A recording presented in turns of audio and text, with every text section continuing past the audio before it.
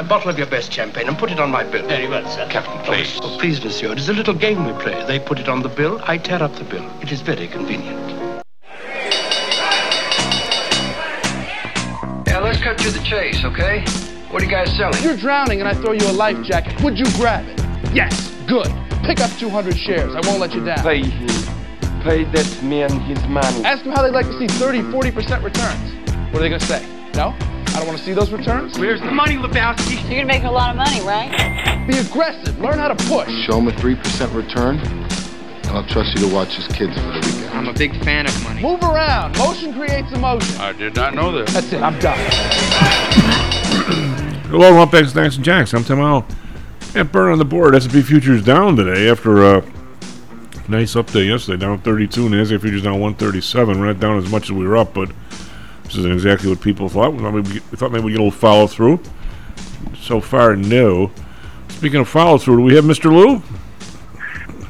Yes. Good morning, sir. How are you? I'm doing all right. How are you? I'm a little froggy this morning. I was up at an event till fairly late last night that involved a lot of talking, and in this altitude and this dryness, anything that involves a lot of talking messes your voice up for the next day. See, now you should do what the singers used to do in Las Vegas. They had a microphone that actually sprayed honey and lemon juice. Well, no, they had a microphone that would like spray like steam or water vapor at them while they were singing. That's interesting. Yeah. Huh. Well, that Vegas is drier than Denver, so that probably would work. I wasn't using a microphone, however. This was just conversation.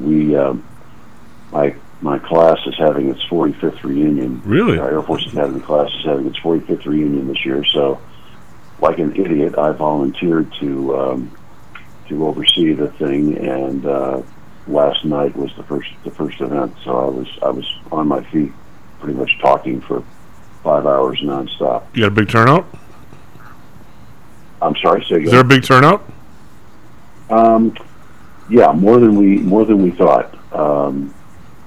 We were expecting, maybe 200 people out of the class. I think we've got about 800 left in the class now, maybe a little less. And we were expecting about a 200-person turnout, and we just about doubled it. So, it's 200 people with their spouses, so or partners. So pretty good turnout. Well, good. Is the world messed up enough today? I'm just reading all this stuff. The annexation of the places in Ukraine. What they say now, they have the right, since it's their property, to defend it with nuclear bombs, which is an interesting twist. We knew that was coming. And somebody blew up the pipeline, so it's not even usable now. Both of them, or one of them? I think they punch holes in both of them, but the multiple holes, I think, in the one that was actually active. And I mean the question that somebody asked, as to who did it, was if it was, do you think it was the Russians? Why would they not just turn the spigot off? And I responded, because they don't want people to know that they were the ones that did it, and they want to cast some doubt on that. I mean, you had the president basically saying in last February, if Russia invades, Nord Stream would disappear, and that I'm sure the Russian press is blasting that little vignette out, along with the vignette of him calling out for one of his dead colleagues less than a day after having or meeting with members of her family to offer condolences and making an announcement about some donation to her foundation. I'm sure the Russian press is having a field day with that. Who was this? This is I'm sorry? Who did what? Oh, the president called out as he was speaking publicly. He called out to somebody in the crowd, saying, "Where is what's her face?" And it was that congresswoman that was killed in that car accident in Indiana. Oh, and he'd met with her family the day before, to offer his condolences, and then just forgot she was dead, I guess. It's just another marker of his decreasing mental capacity, which was never very great to begin with. Anyway, I'm sure the Russians have been having a field day with that, and it would not surprise me one bit if they were the ones that sabotaged it. Again, just to make a point here with Europe's vulnerability. I mean, having said that, I mean, I suppose we could have done it. I would love to think that we were Machiavellian enough to do it, but I don't know. It's an environmental disaster as well as an economic one. Well, it's a very effective way of weaning them off the gas. Well, what's the repair? I mean, how long did it take to fix it? Well, we don't. NATO doesn't own it. The Danes don't own it. It's owned by Rosneft or Gazprom, and so it's a Russian pipeline. They've got a responsibility for fixing it.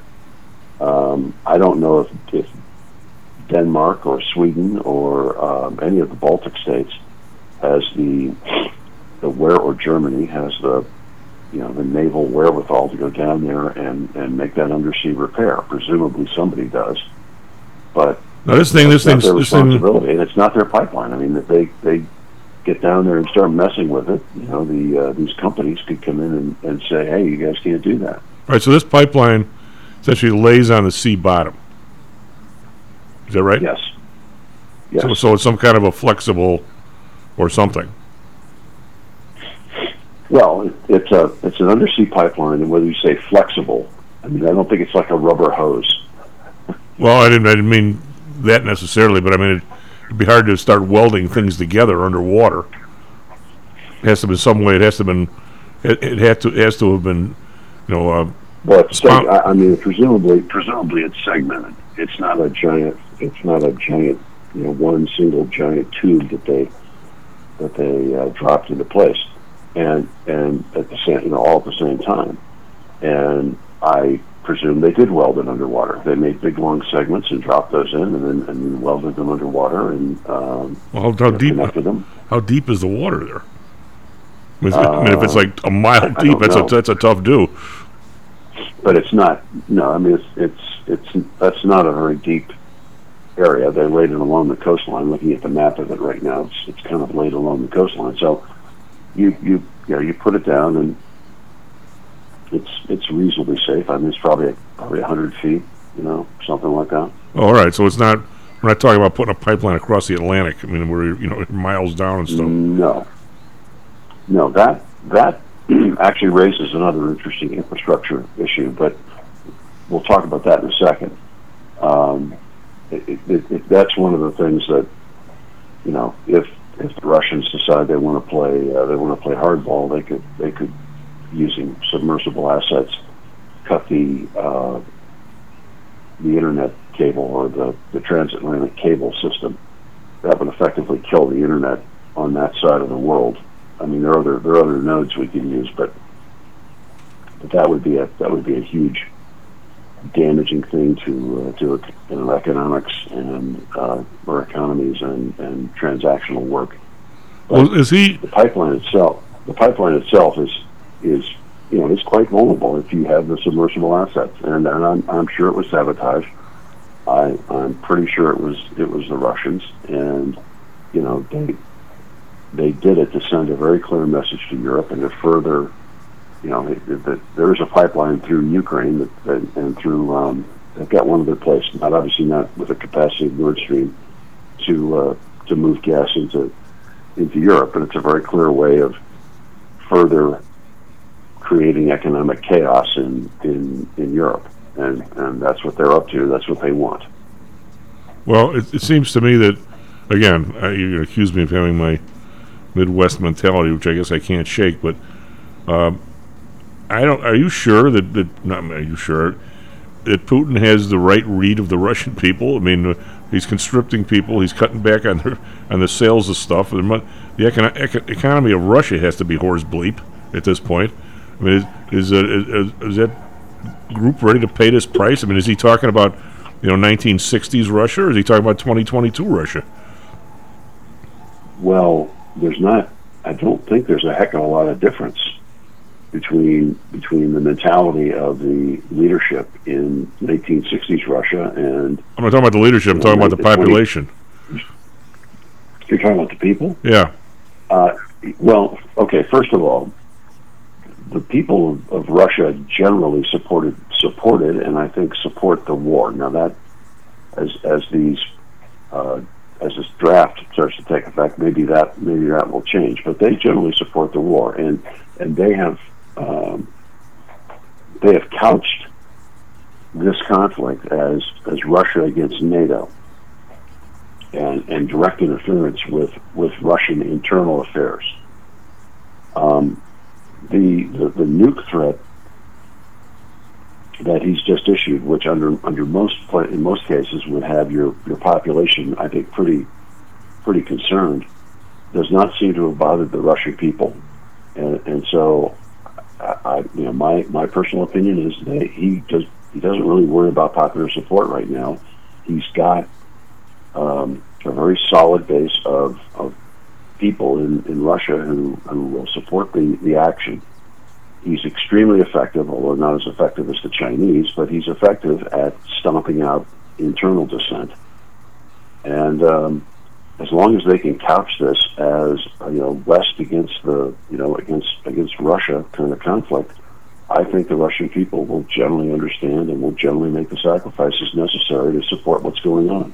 Well, again, we can't judge everybody by ourselves, but I'm going to say the issue he's got to worry about, I think, is his military, and if he loses control of the military, or if the military decides they've had enough, he could be in real trouble. But I don't see that happening.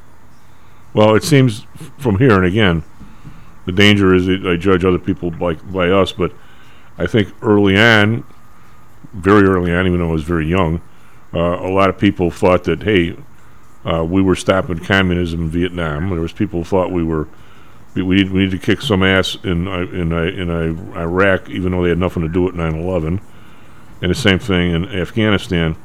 But as time goes by and the body bags keep coming, and you sit there and you go, do we really have an agenda here? What are we doing? It seems like your initial jolt is for patriotism, and you believe your people. And you say this, the Iraq war is necessary because of whatever. What was it? The buried weapons of mass destruction and all this stuff. And all of a sudden you get over there, and as time goes by, you find out that maybe the story we're told was not the right one. To me, it's like it's something that grows after a while. Like I'm sure everybody wants to be patriotic over there and jumps on the Ukraine bandwagon. Well, now they're not doing so hot, and now it looks like there's more and more involved. And by the way, what are we gaining on this? To me, based on what's happened here, it becomes a growing dissent, in my opinion. Well, here it's what happened here. That's what I would consider the danger to be for him. But then again, I don't know about Russia. But well, I mean, you're right about the using our window to look at Russia and how it's responding. But I mean, my take on this is that he's not really worried about how his population is going to react. Number one, because he's got pretty good control of it, and number two, because of the way he's couched this as a war with the West against Russia, and he's playing on what I would consider to be sort of classic Russian cultural paranoia about the West, which still doesn't mean they're not out to get you. And playing on, as I said, when we first talked about this, these great Russian nationalism type themes that reinforce this view of Russia as the cultural savior of the world and the spiritual savior of the world, and that the country is under assault by not just political rivals, but morally depraved entities, and that's by the way, one of the ways they characterized Ukraine. as a country that was being run by criminals and thugs and drug dealers and drug addicts, and we're, you know, that's what we're going to liberate. That's the pitch that's been given to the Russian people. Yeah, well, we might think that the people in Nicaragua are led by a bunch of crooks too, but that doesn't give us the right to take it. Well, but in the, you know, this all interleaves, Chief. Yeah, I understand. If you know, let's say New Mexico, to pick some, you know, generally obscure place in the United States.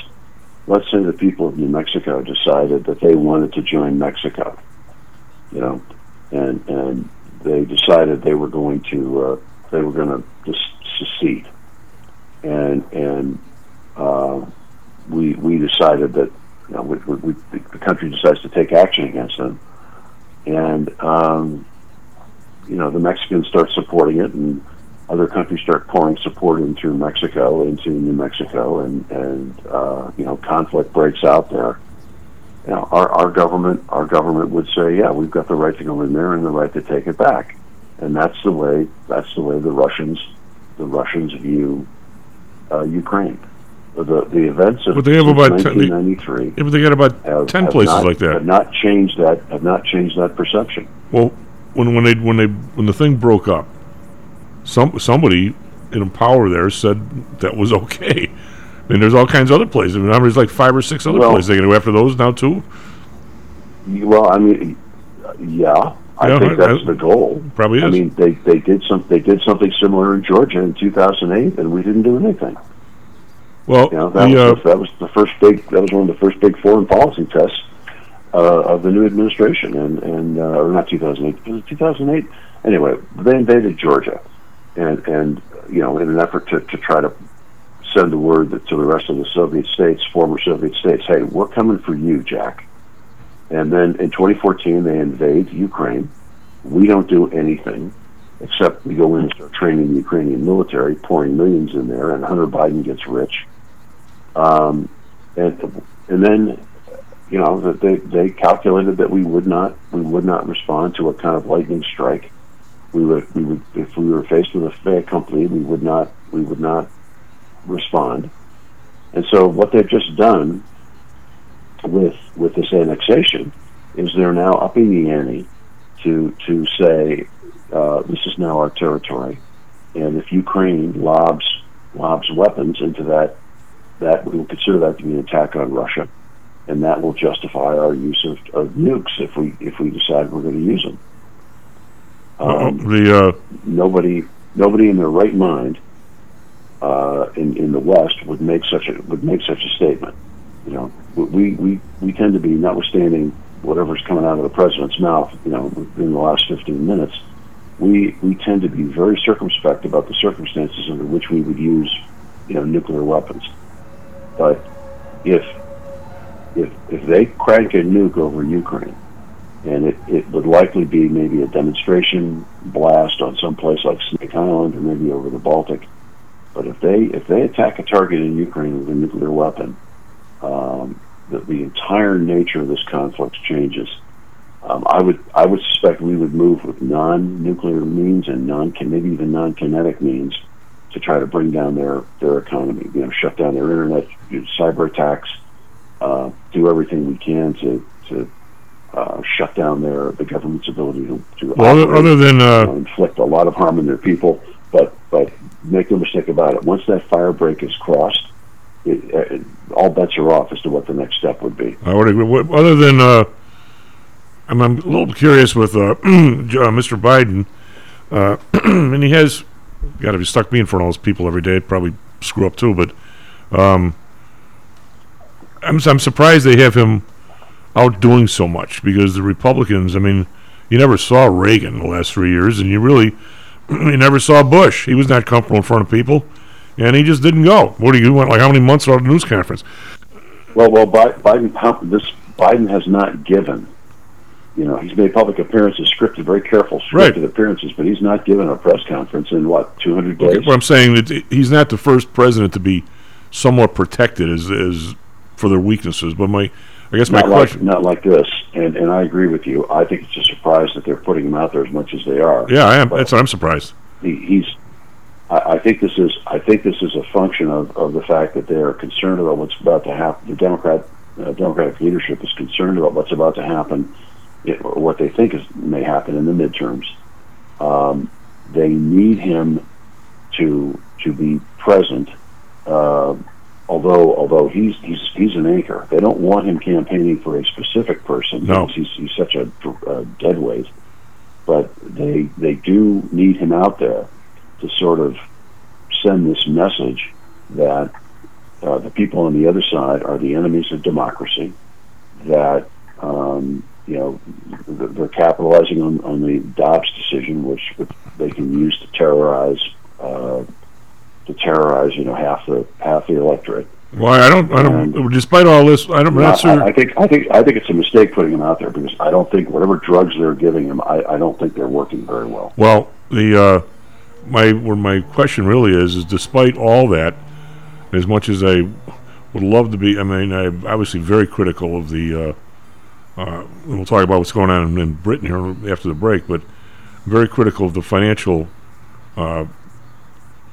leadership worldwide over the last 15 years. And I mean, I never wanted to be right on this, but boy, I'm spot on. I don't want to be.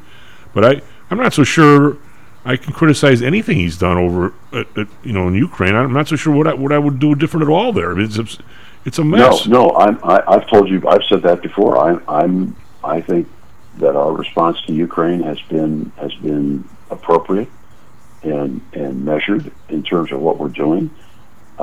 We've taken advantage where we can. The only thing I object to is giving them money, because that is a sinkhole of corruption. Yep, I would agree with that. It was at the time of the invasion.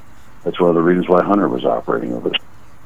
I'm sure Hunter was not alone, and there were a lot of people from the other side of the aisle with their hand out as well. I mean, stealing money from the government is not to that extent. Not to that extent.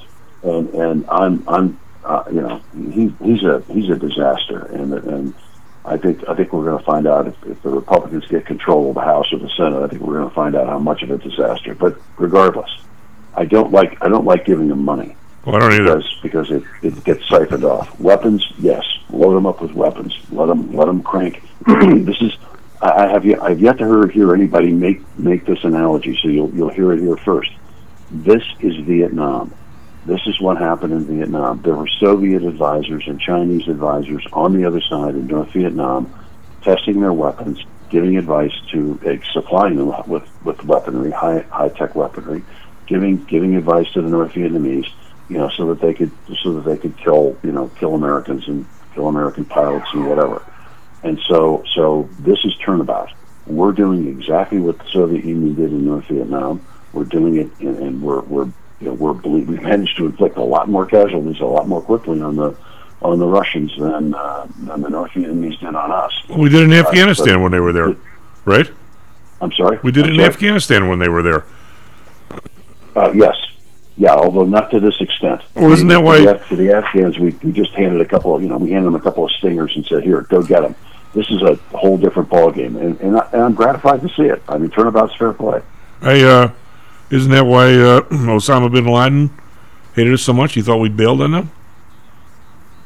No, Chief. He hated us because we were a Western liberal democracy. Well, I get that too, but that was the under. No, we were the corrupting influence. He hated us because we were. I mean, he took our aid, but he hated us because of our presence and our corrupting. Well, he hated us because of who we are. I get that, but I mean. He specifically really hated us more because wasn't he part of the people fighting against the Russians in Afghanistan and we bailed on him? He was, but they were not. He was not, as far as I can recall from my reading, he was not upset or was not motivated to attack us in any way by the fact that aid was cut off. He wanted us out of there. Okay. And saw the U.S. and the West as a corrupting influence. What's the book? Matt can look it up. The Looming Towers, I believe it's called, which provides a fantastic history of of Bin Laden and the development of Salafism and Sufism, and that really drove. Well, how did we got to go to break here, but people don't understand, but how the ideological motivation there was very strong. Well, in the midst of his foibles, when the Congress wasn't paying attention to Clinton and he kind of lost some of his credibility, I guess you want to say, he spot on. I remember somebody asking him one day, "What's the single biggest threat to the U.S.?" and he said Osama bin Laden. How did that all get lost in the next 3-4 years? How we lose track of the guy? We got to dash the break. Part of it, we got to break. SP futures down 21. NASDAQ futures down 100. We come back. We'll talk about why. We'll have to dig into this England, UK stuff a little bit. We'll be right back. Stocks and Jocks. How much confidence do you have that your investments will make you wealthy? Do you truly know the odds? Welcome to Luckbox, the control freak's guide to life, money, and probability. Luckbox shows you how to gauge the likelihood of success before you commit to an investment or any other decision. And Luckbox is free for 1 year at luckboxmagazine.com/jocks. Each new issue dives deep into the current investing climate, separates the signal from the noise with relevant trade ideas, and equips you with cutting-edge tactics you don't already know. Luckbox is the essential magazine for proactive investors who are hell-bent on pursuing life, luxury, and happiness through sports, fitness, travel, food, spirits, music, and a whole lot more. Smart investors don't bet on possibilities, they play the probabilities.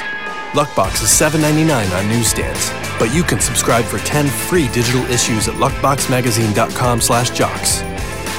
Don't rely on luck. Get Luckbox at luckboxmagazine.com/jocks.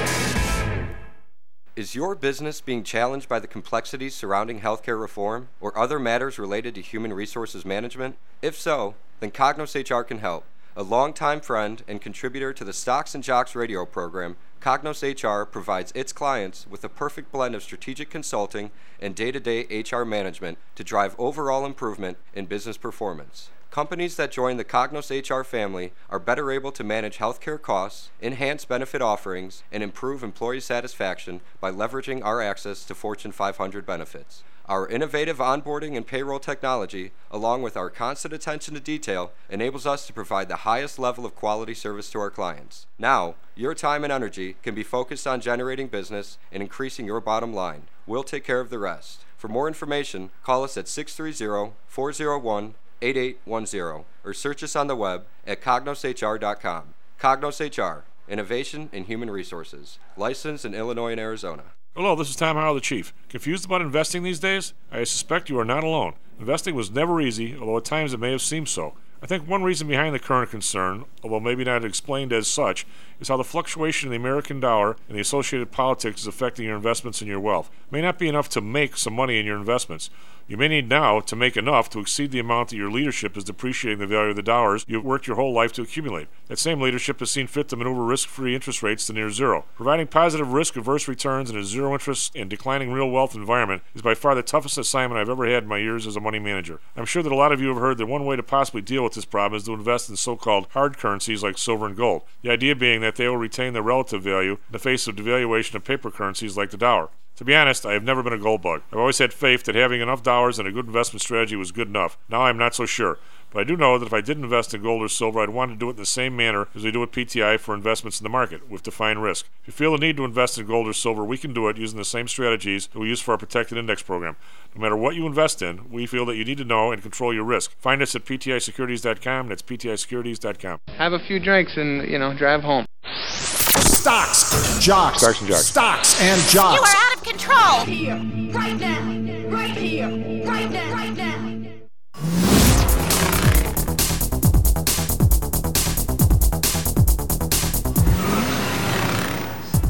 Well, and back Stocks and Jocks. I'm Tom Howell, Mr. Matt Byrne on the board.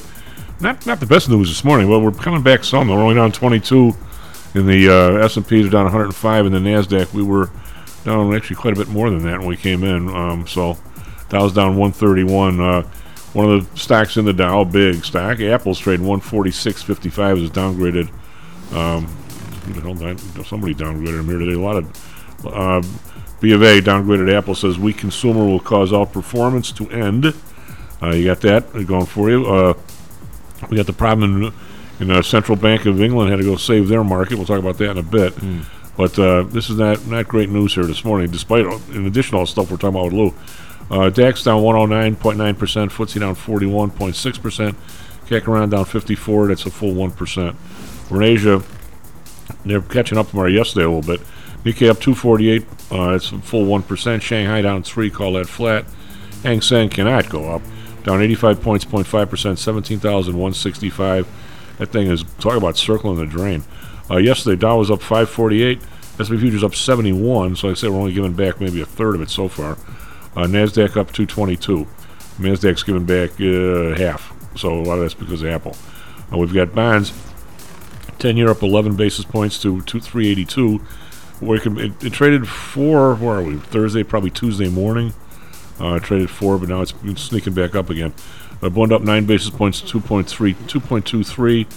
Japan up 1 basis point to 0.26. A little bit of a breakout above 0.25 for those guys. Oil up 30 cents, 82.45. Brent up 41 cents, 89.73. Natural gas up 11 cents, 7.06. Long way from $9 where it was a couple of weeks ago. Gold, which had a big run up yesterday, down $12 today, 16.57. Silver down 24 cents, 18.63. Copper up 5 cents, 3.41. Bitcoin 19,500, so over the 19,000 kind of fear number. And got a massive turnaround in the euro and the British pound yesterday. Today they're kind of going the other way a little bit, as the British pound is down 25 hundredths. So that's 108. It traded 104, I think, Tuesday morning. So it was a big bounce back from them. Euro is 0.97 again. It made it down to 0.95, so it had a rebound yesterday as well. So the dollar fell yesterday. That's why gold was back up. All kinds of stuff happening, Matt. What do you have for us, traffic, weather, sports? Hey, good morning. Currently 6:36 a.m. on Wednesday, September 29th, 2022. Traffic in Chicago. Currently there's an accident westbound on the Eisenhower between I-294 and 15A. That's exit 15A. Currently blocking the right lane. Expect stop-and-go traffic and delays up to 10 minutes. Another accident northbound on the Tri-State before Franklin Avenue. That's 2 left lanes blocked currently due to solid traffic. Other than that, traffic elsewhere this morning is looking pretty normal. Weather in Chicago, it's very cloudy right now and very chilly. We're at 46 degrees currently. Expected to be chilly throughout the day with a high of 64 and a low of 46. Down in Phoenix, partly cloudy, currently 80 degrees, a high of 98 and a low of 76. We can only dream of those temperatures right now. That's nice. The MLB last night, the White Sox lose to Twin City. That's 4-8. Both teams back again to play today at noon. Cubs beat Phillies 4-2. Expect that rematch today at 1:20. And the Diamondbacks win against the Houston Astros. That's 5-2. And of course, tonight is Thursday night football in the NFL. Dolphins are playing Bengals at 7:15 p.m. Dolphins currently stand at 3 wins to 0 losses this season, whereas Bengals stand at 1 win to 2 losses. All for now, Chief. Back to you. Lou, some of the stuff that's going on. The weird part is a lot of this, well, except for the Ukraine stuff, all the rest of the stuff, the economy and everything, it's all so connected and was so predictable. I don't understand. I mean, I feel like I'm beating this economic drum here, but I sort of am. But Lou, this is not. It's what you do, man. But this is not. This is like for you. This is getting a continuance in a court or something. This is not difficult economics. What I'm talking about. I'm not talking about stuff that Hal does, where you try and dig up numbers of what the growth is going to be here, and this kind of, if you have any kind of a increase in productivity here or something.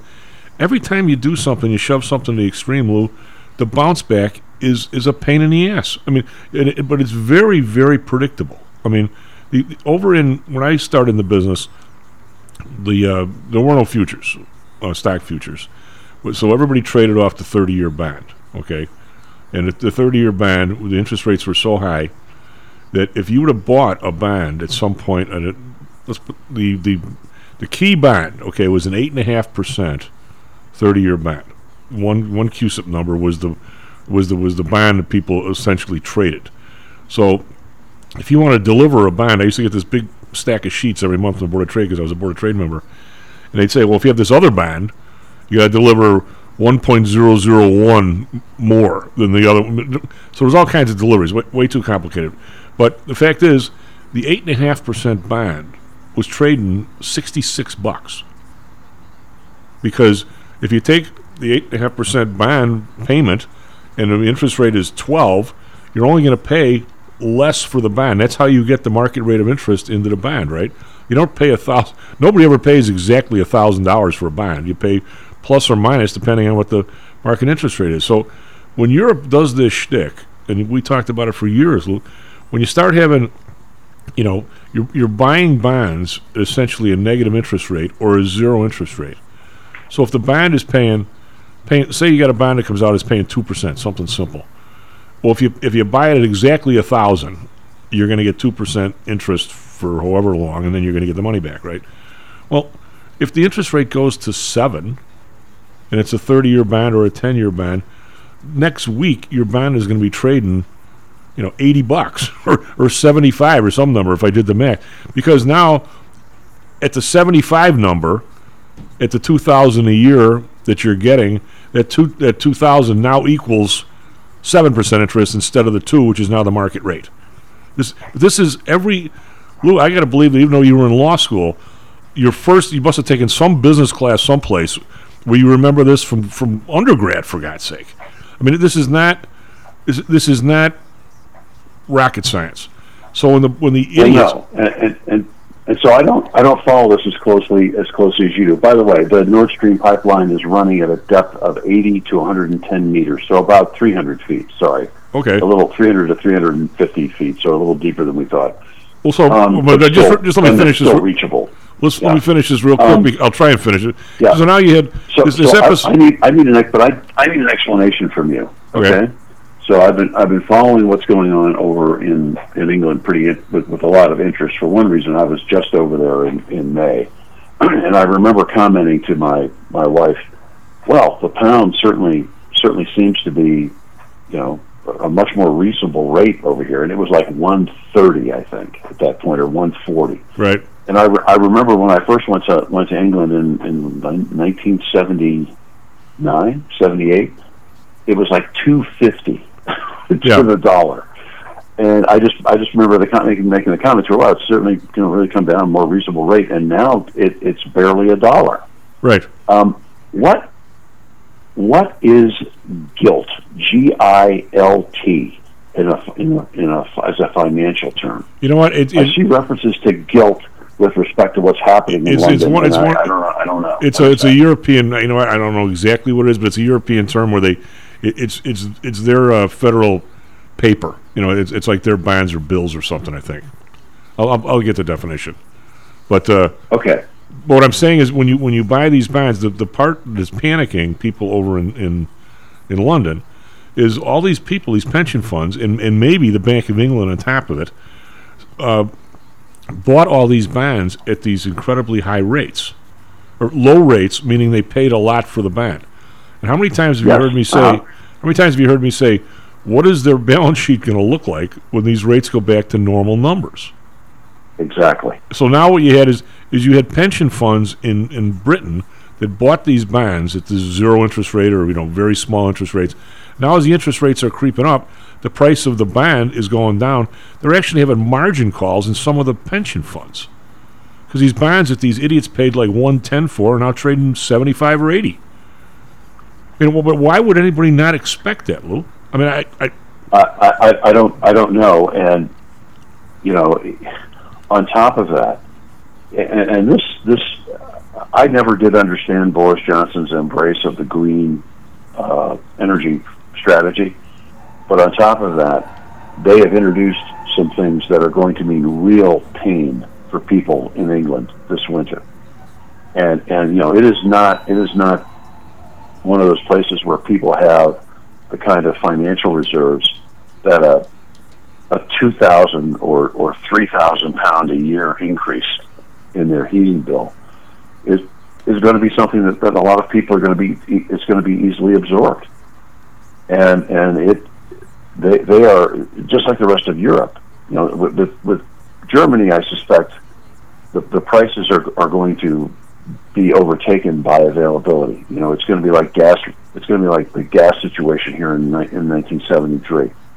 It doesn't matter how much you charge for gasoline. It's not available. You can't get it. I think that's what's going to happen in Germany. In Britain, I think you're going to be able to get gas. It's just going to be insanely expensive, and the price to heat your home with electric is skyrocketing as well because of the way they've structured their energy, their national energy grid. It's insanity, and we're trying to do the same thing here.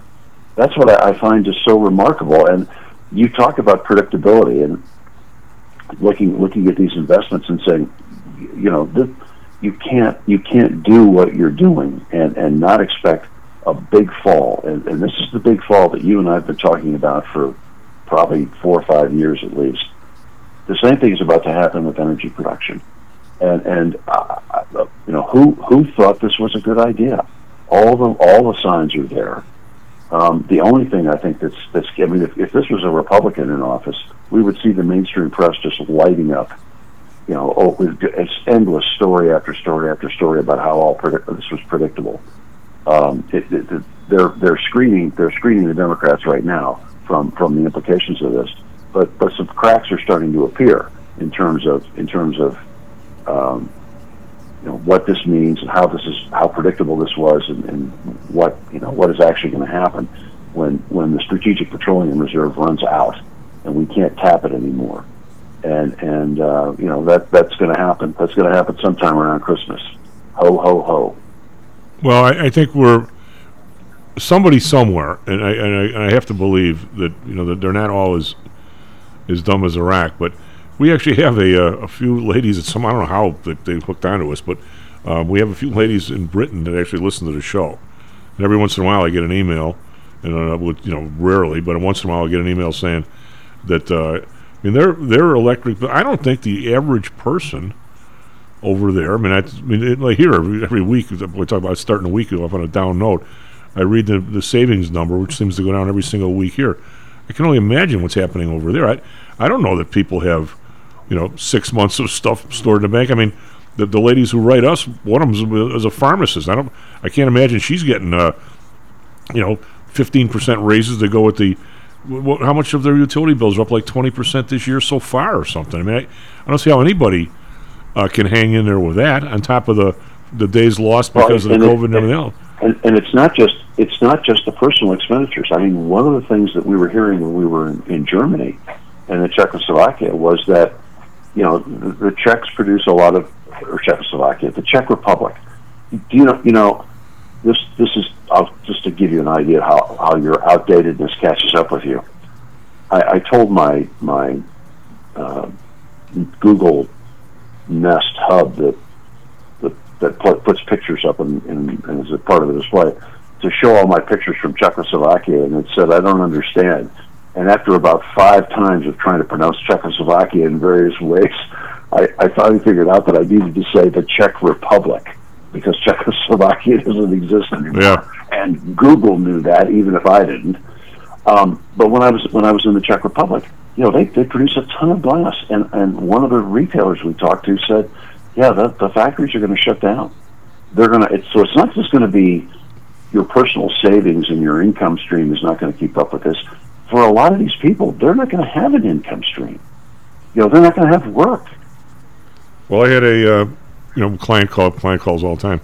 Client calls yesterday a few, and one of the guys was I don't ask what businesses people are in, and no car, but he owns his own place, bright guy, and he says, and we have him in the protected program, so he's lost a little bit along the way because market's gone straight down, but not very much. And yesterday he had a real good day like everybody else, and we were able to roll stuff up and maybe lock some of this in so they won't be that bad of a day. So anyway, he says, why aren't we going? What makes you think we're not going lower? He goes, my business is off 10%. Everybody I talk to is off 10 to 15 to 20% from last year.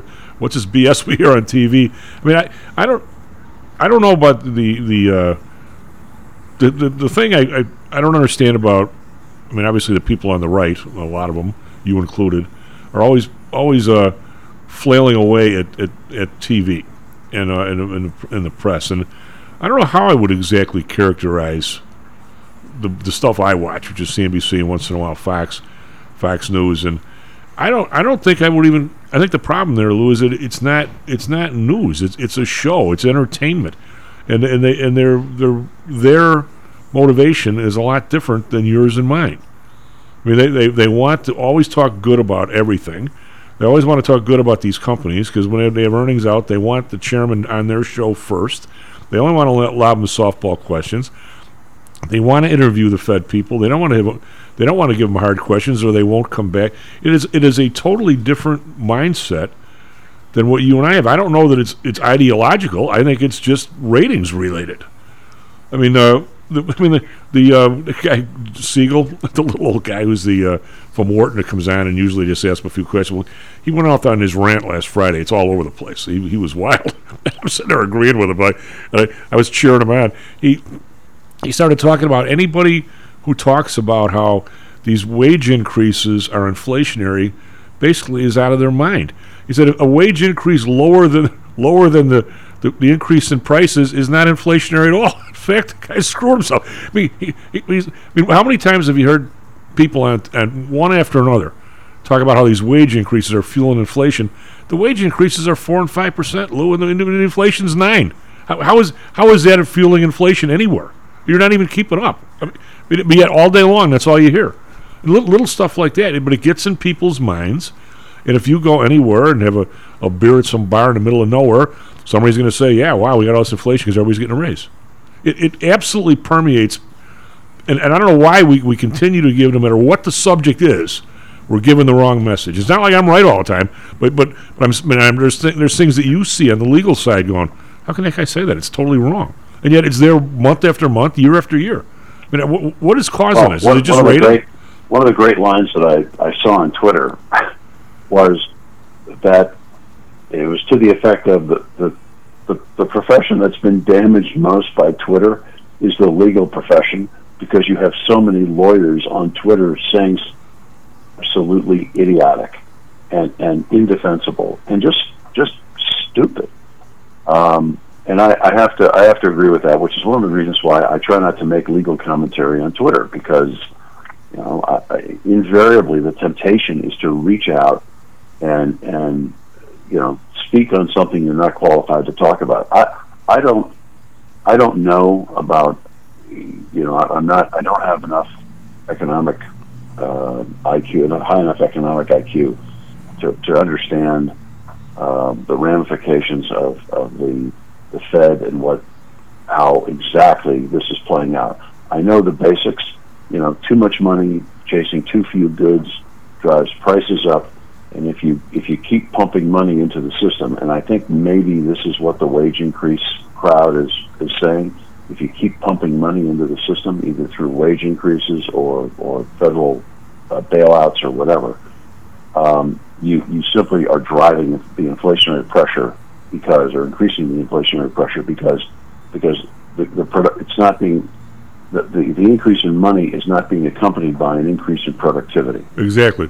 And so that's the Lou Michaels, sum of Lou Michaels' economic knowledge, and that there it is right there. Well, you could be on the Fed with that knowledge. By the way, UK government bonds are colloquially known as gilts.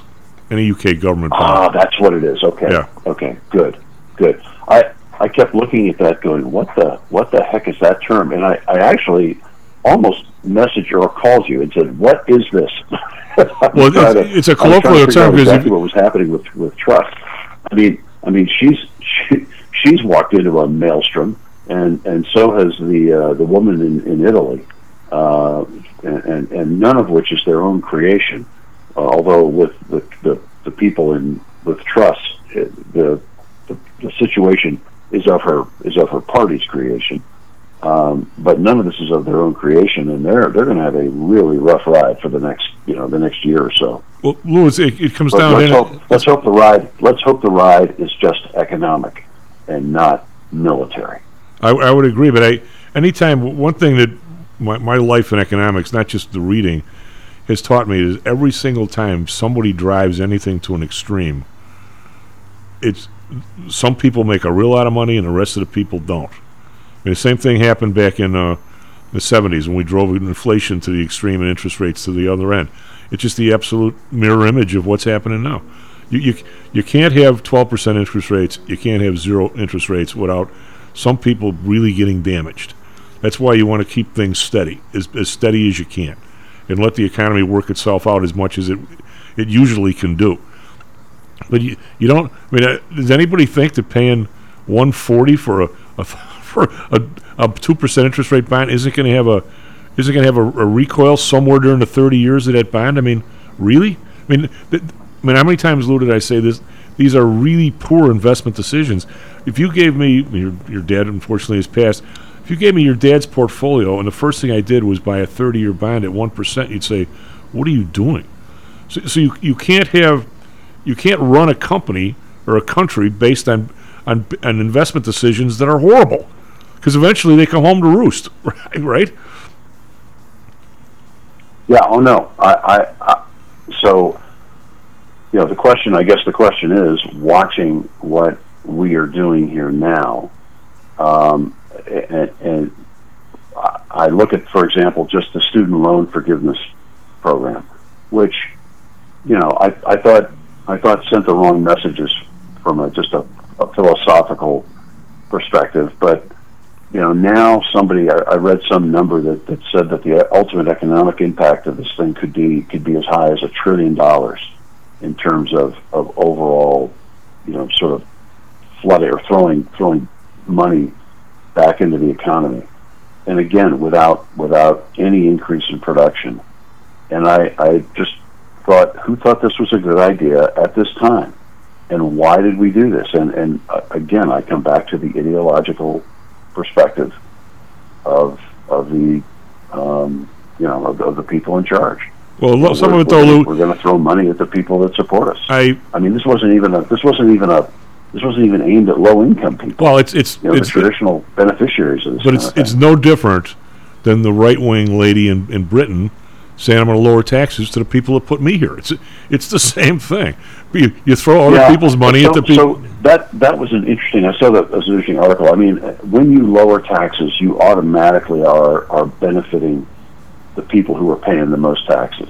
When you just lower tax rates like that, I assume an investment. Do you lower the tax? You're generally. Well, I don't know what they. I don't know what she. Well, I don't know what she. In terms of the detail, I never really got the detail whether she's lowering capital gains taxes or the highest bracket or whatever it is, and I don't even know what the highest bracket is over there. But it might be high enough that actually it could be a very good idea. I mean, obviously when Reagan went from Kennedy went from 90 to 70, and Reagan went from 70 to 50. I think those were incredibly good ideas. But then again, nobody ever paid 90. There's all those kinds of things. But whenever you do something, I think, Lou, that you and I, maybe we have different views on this. I think if you and I sat down and had a bunch of people come in and really educate us on this entire student loan program, you and I would have made very serious changes in it. It may have involved some interest rebates. It may have involved a lot of stuff. I don't agree with the way they did it, but for sure there's something wrong with that program where people are paying 6 and 7% when the Fed's lending money to other people at 2%. I mean, and we're scalping our students. And I think a lot of, like, I had a discussion when we got my guys at the Fed one night about credit card debt being written off and how much it is, and I said, wait a minute. If somebody buys a sofa or has a hospital bill of $10,000, all of a sudden they can't pay it, and they jump the rate up to God knows what, and then start putting penalties on it, and they may write off $100,000. But the fact is, the hospital bill was only $10,000 to start. And I think some of this stuff with the student loans and stuff involves penalties and all these. And there's people who are on disability that can't pay. I mean, I think we would probably have shaved a lot of that off in a totally different, more intelligent manner than they did. But I think there's a lot of stuff wrong. And plus, if you gave everybody a 2% interest rebate for the last 5 years, even somebody who paid it off should get a check, shouldn't he? You don't want to penalize the person who paid it off, which is, I think, where you're going. That's exactly what they've done. Yeah. I look at this. That's why I said, from a cultural perspective and a philosophical perspective, I have big problems with this. But the economic, I really wasn't convinced that we were looking at that much of an economic hit. But it just the chicanery that goes on with this stuff, and I'm pointing at this particular act because it's the most recent. I mean, first of all, it's almost certainly illegal and unconstitutional. And we'll see. We got a lawsuit filed. We'll see how it plays out. But again, it may be one of these things where the White House did like they did with the eviction notices. Lou, we only have 30 seconds. Let me ask you one question on what you mentioned earlier, and I don't want to go into it, but you know that I was basically farting around with those old bearer bonds years ago, and I learned a lot about how many wacky people are in the world in the economic underground. But it struck me when you talk about the Hunter Biden situation and so forth. One of the guys, and some guy from Europe I was talking to, said if you decide you're going to do any kind of a, say you and I get all kinds of money and we're going to build a water treatment plant in God knows where. Guy told me that if you have people on the ground, maybe 50% of what you pony up is going to go to the water treatment plant. If you just count on the place where you send it, you're going to have, you're lucky if 10% goes into it. And I think a lot of that is stolen by our people. Hunter Biden maybe being the leader of the posse. This has been going on forever. What percentage of a normal grant to Nicaragua schools or something do you think actually gets to the Nicaragua schools? I'm talking about over 50 years, not just over one administration. I'm going to say if it's 50%, I'd be stunned from what I learned. I'm sure that business in the union and watching a really kleptocracy at work, a really effective kleptocracy at work, I would say that the percentage is whatever it is to put just enough in to look like you might be making progress on the project, and the rest of the money disappears. Right, and I think it disappears on this end and that end. Yeah, I agree. All right, Lou, take care of yourself. Watch that voice. SP Futures now we're down 36 again. We've diving. NASDAQ Futures down 150. Be right back. Stocks and Jocks. Are you one of the millions of people who suffer with pain? Do you wake up in the morning with stiffness in the lower back or neck? Why are you using medication to cover up the symptoms without treating the actual cause? Painkillers, muscle relaxants, and anti-inflammatories are not the answer. At ChiroMed, physicians are trained to detect the cause of your symptoms and to correct the underlying problem. If you're ready to listen to common sense and do what it takes to make changes in your body that can affect your health for the rest of your life, give ChiroMed a call and set up a complimentary consultation. They are located in Orland Park and can be reached at 708-403-2727. 20,000 patients over 22 years have been treated at ChiroMed, and over 90% of them have had positive results without medication or expensive surgery. Isn't it time you did something good for your body too? Give ChiroMed a call, 708-403-2727. That's 708-403-2727. Let's get you pain-free and living again.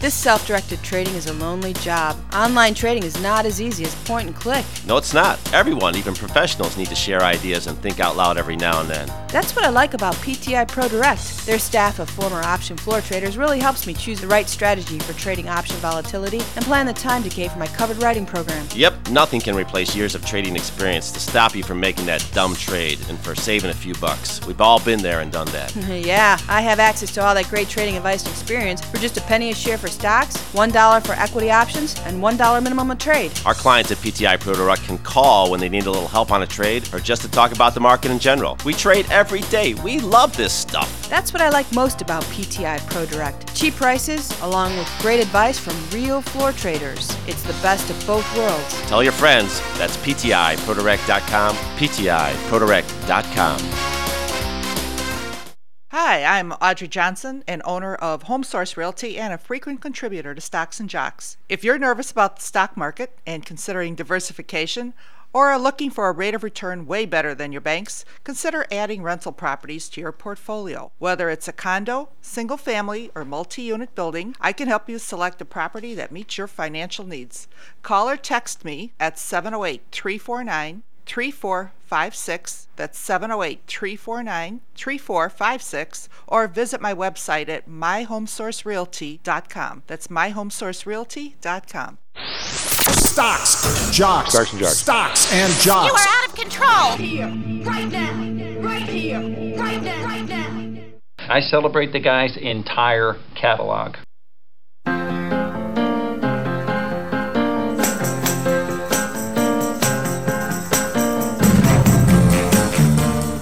Blowing up back, Stocks and Jocks. I'm Tom Al at Burn on the Board. SP Futures now down 37. We were just talking about a rally to being down only 20, but now we're down 37. NASDAQ Futures down 150. Did we have Mr. Dan, who's been had a hurricane chasing them all over Florida for the last 3 days? You do indeed. Yes, I'm here.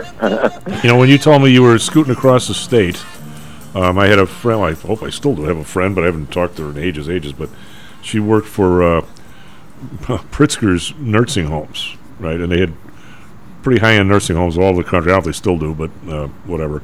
That's one of the reasons why I was so mad, not mad, but concerned about Jay Pritzker making nursing home decisions during the COVID when I don't think many people know that the family owns them. But anyway, so they had a nursing home, I think, in Naples or someplace. And this hurricane was supposed to come and whack Naples. So they did this massive, and they did a nice job. I mean, I'm not criticizing their nursing home. Supposedly they're really nice. They got all these vans and everything and buses, and they evacuated the whole place, and I think drove them to Orlando, where they had room in a couple other nursing homes. And the hurricane missed Naples totally, went right for Orlando. So when you said you were heading across the state, I'm going, I hope he's going the right direction. Yeah, no, actually, the eye of the storm went right through my neighborhood. Do you have any idea what it looks like? We had mandatory evacuation. We have very good local news coverage, and which, by the way, is no longer. We can't stream it anymore because that's gone dead as well. There's no connection there. But from what I understand from the few people who stayed, that it was, damage-wise, it's a lot of flooding and damage here and there, but it's not, like a tornado didn't hit any particular area, so it's doesn't look too bad. But yeah, no, we were watching the Iowa, yesterday afternoon, heading right through my neighborhood. Oh god. So yeah, that was about as. I saw a picture of all these guys with. There must have been some kind of a seawall or something. They had all these dudes with their boats on these cans, like it was in Monroe Harbor here in Chicago. And I'm thinking, there had to be 50 of them out there. I'm thinking, these guys, they must want to get the insurance on these boats because there's no way those things are. They cans going to hold that boat. I mean, and my brother said, why are these people all these cars in people's driveways? I go, they must want. I mean, I don't think you want to buy a car from down there. There's got to be a lot of flood titles floating around. Yep. No, absolutely. And people, I noticed that actually this past weekend with people's boats just stuck that they don't even use, and was jokingly talking to a friend saying that they may be looking for the insurance money, waiting for something to happen. So they had their opportunity. Was your house still up? Upright? As far as I know, I all of my neighbors relocated, but we're talking to each other. So as far as I know. Well, I mean, so now you have to have regular old homeowners. Does not cover this, right? Yeah, well, it depending on what damage is done. I have windstorms. We have windstorms, so that'll cover hurricane damage, and then you have to have flood to cover any flood insurance. But where I live is elevated a little bit, so it's unlikely to have flood damage, but more likely to have windstorms. The screen porch over your pool blows away, and that kind of stuff was happening. I know that kind of stuff was happening yesterday. So, but yeah, I've been through, been there, done that. Been through this a couple times. This is just the process, and this is our. And it just comes out of the blue. These storms, we never would have expected it. But I'll have more to report next week, I'm sure. Well, the guy used to share a little quick story. He used to share a spot in the OEX pit. There was a spot that, if we had to, we could squeeze in, but normally he was the morning guy, and I would come in at 10 o'clock, and he'd go play basketball and go to the bar. Nice guy. We've been friends forever. His parents had a condo in basically the Redneck Riviera with the Biloxi or someplace. And they were, there was a big beach, and then there was something across the street, then there was a street, and then parking lot, then there. So they were, half mile maybe, 3/8 of a mile from the water. And so one of those storms, not Ivan, but one of those things like 20 years ago, just whacks right there. You know, one of those deals. So he goes down there. I said, "So what's the deal?" And he goes, "The place is gone." The only thing left was the slab of concrete. He says to me, "So where do you think the TV is in the dresser?" I mean, where does all that stuff go? I mean, so then, of course, nobody was there. It was totally evacuated because it was, I don't know, it was one of those ones that was, this Category 5, and I said, "Well, Ronnie, what's with the insurance?" He goes, "Well, they don't want to pay a dime. Even though nobody was there, they're saying it wasn't wind, it was all flood." They don't know. It took, I'm going to say 5 years later, they got 50 cents on a buck or something. Yeah, that's too bad. I mean, FEMA steps in when it's declared a national or a local emergency, so that opens the door to have FEMA come in and assess damages and all that. So that's the good news, and it was declared an emergency. A couple days ago. Long before it happened. So it's usually when you have a mandatory evacuation zone and it's an emergency, and it's a considered an emergency on the state level or the national level, then you're eligible for FEMA for flooding. Well, how do you know? Takes, but how do you know if the place is habitable before you drive back home? Yeah, that's an issue. Well, hopefully one of my neighbors will get there first, so I'll have the heads up. And I'm just working from my generous friend's home, who has an extra room and a separate office and all that. So it's so this works out okay for me. My bigger concern was not having electricity. So even if the home is has minor damage or whatever, that's okay. But when power goes out, people don't realize that's your AC at this time of year. Air conditioning is a necessity here still. So. And it's also your ability to work or really stay informed with what's, your cell phone will run out after a period of time. Most likely you're not going to have a cable connection or an internet connection. So so it's good to be, it's good to be in a field where you can just do that. You can just transfer and continue to work, So when you go just back, move a few hours down across the state. You got to do the alligator and snake check when you go back in the house? Yeah, probably. It was all boarded up and everything, so hopefully they didn't get in. But there might be one in the pool. God. So what'd you do with your yacht? My boat is actually, I belong to a boat club now, so that's the better way. I did own a boat years ago, and then I found this boat club that's a much better deal. So they do all the maintenance, and they're like 2 miles from my house. So it's like renting. You call in advance or you book online, and if it's a rainy day, you don't go. And when you go, you just get down there, and your group just gets in the boat, and you come back, and you don't do a thing. You just pay gas for the whatever how long the trip is. So it's my group is called the Freedom Boat Club, but I would highly recommend it to people who are relocating, say from the Midwest to Florida, and have always had a dream of having a boat. A better dream, honestly, would be to belong to a boat club, and they're very reasonable price-wise. Hey, I have a couple of questions that I have to roll by you before we get started. One of my clients wants to know, what about munis? I'm going to say that I find them very difficult because their insurance companies just buy them for the duration, and they're really hard to get in and out of. That's from an execution side. That's my criticism of them. But what do you say about them? Now, because we are operating at a platform that allows us institutional access, we don't have as much of a problem on the liquidity side, so we're able to help in that area.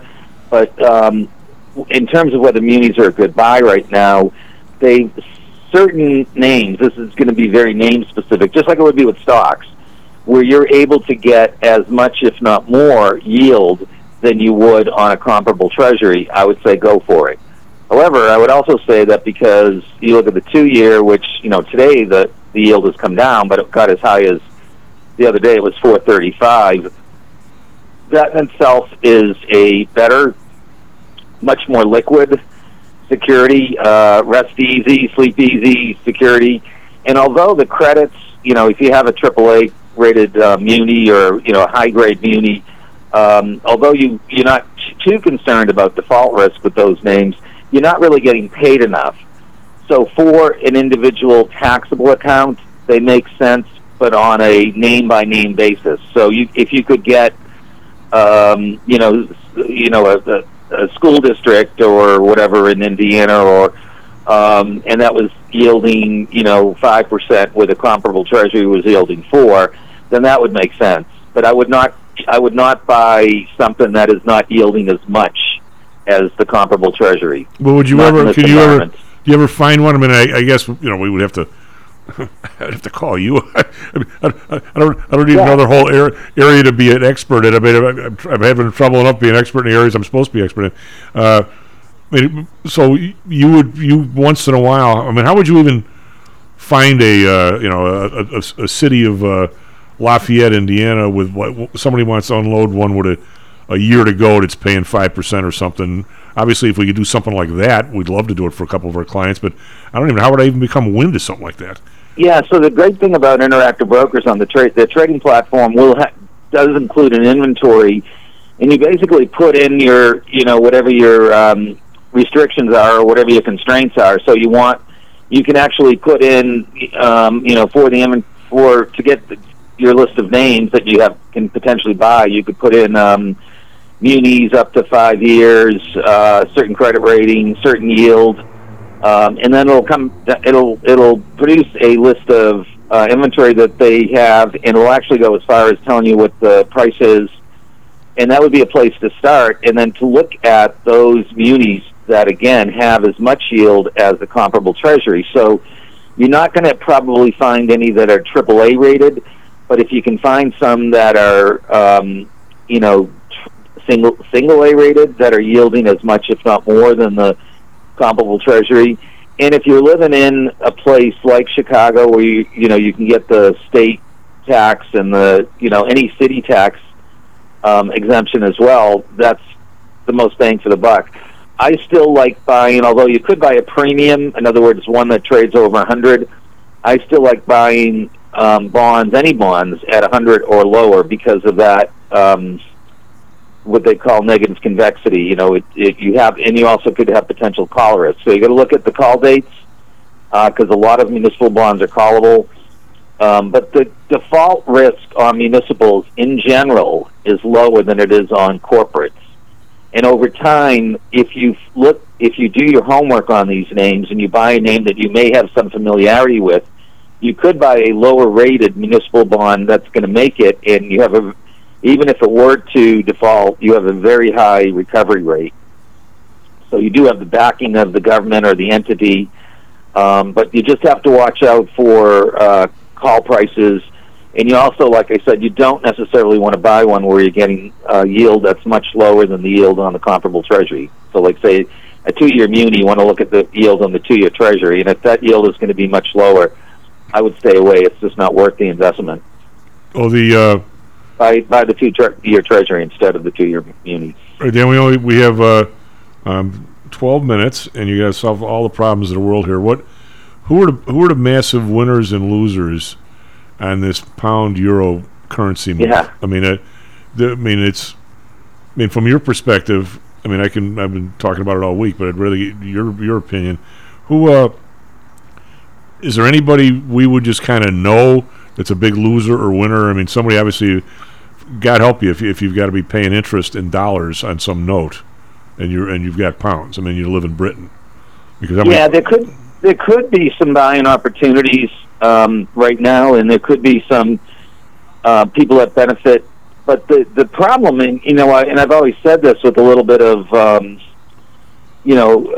just experience, is just that here, when it comes to anything on the credit side, the U.S. really is on top. I mean, we've had some bumps along the way, but we're really the country that leads anything to do with credit, including the timing of tightening and loosening. What the B of E, what the UK is trying to do right now is very tricky, where they're actually raising rates at the same time that they're putting more money back in the system with this bond buyer program. So they're, in a sense, trying to they're trying to create the slope or the shape of the yield curve, and that to me kind of goes against policy. You can do one or the other.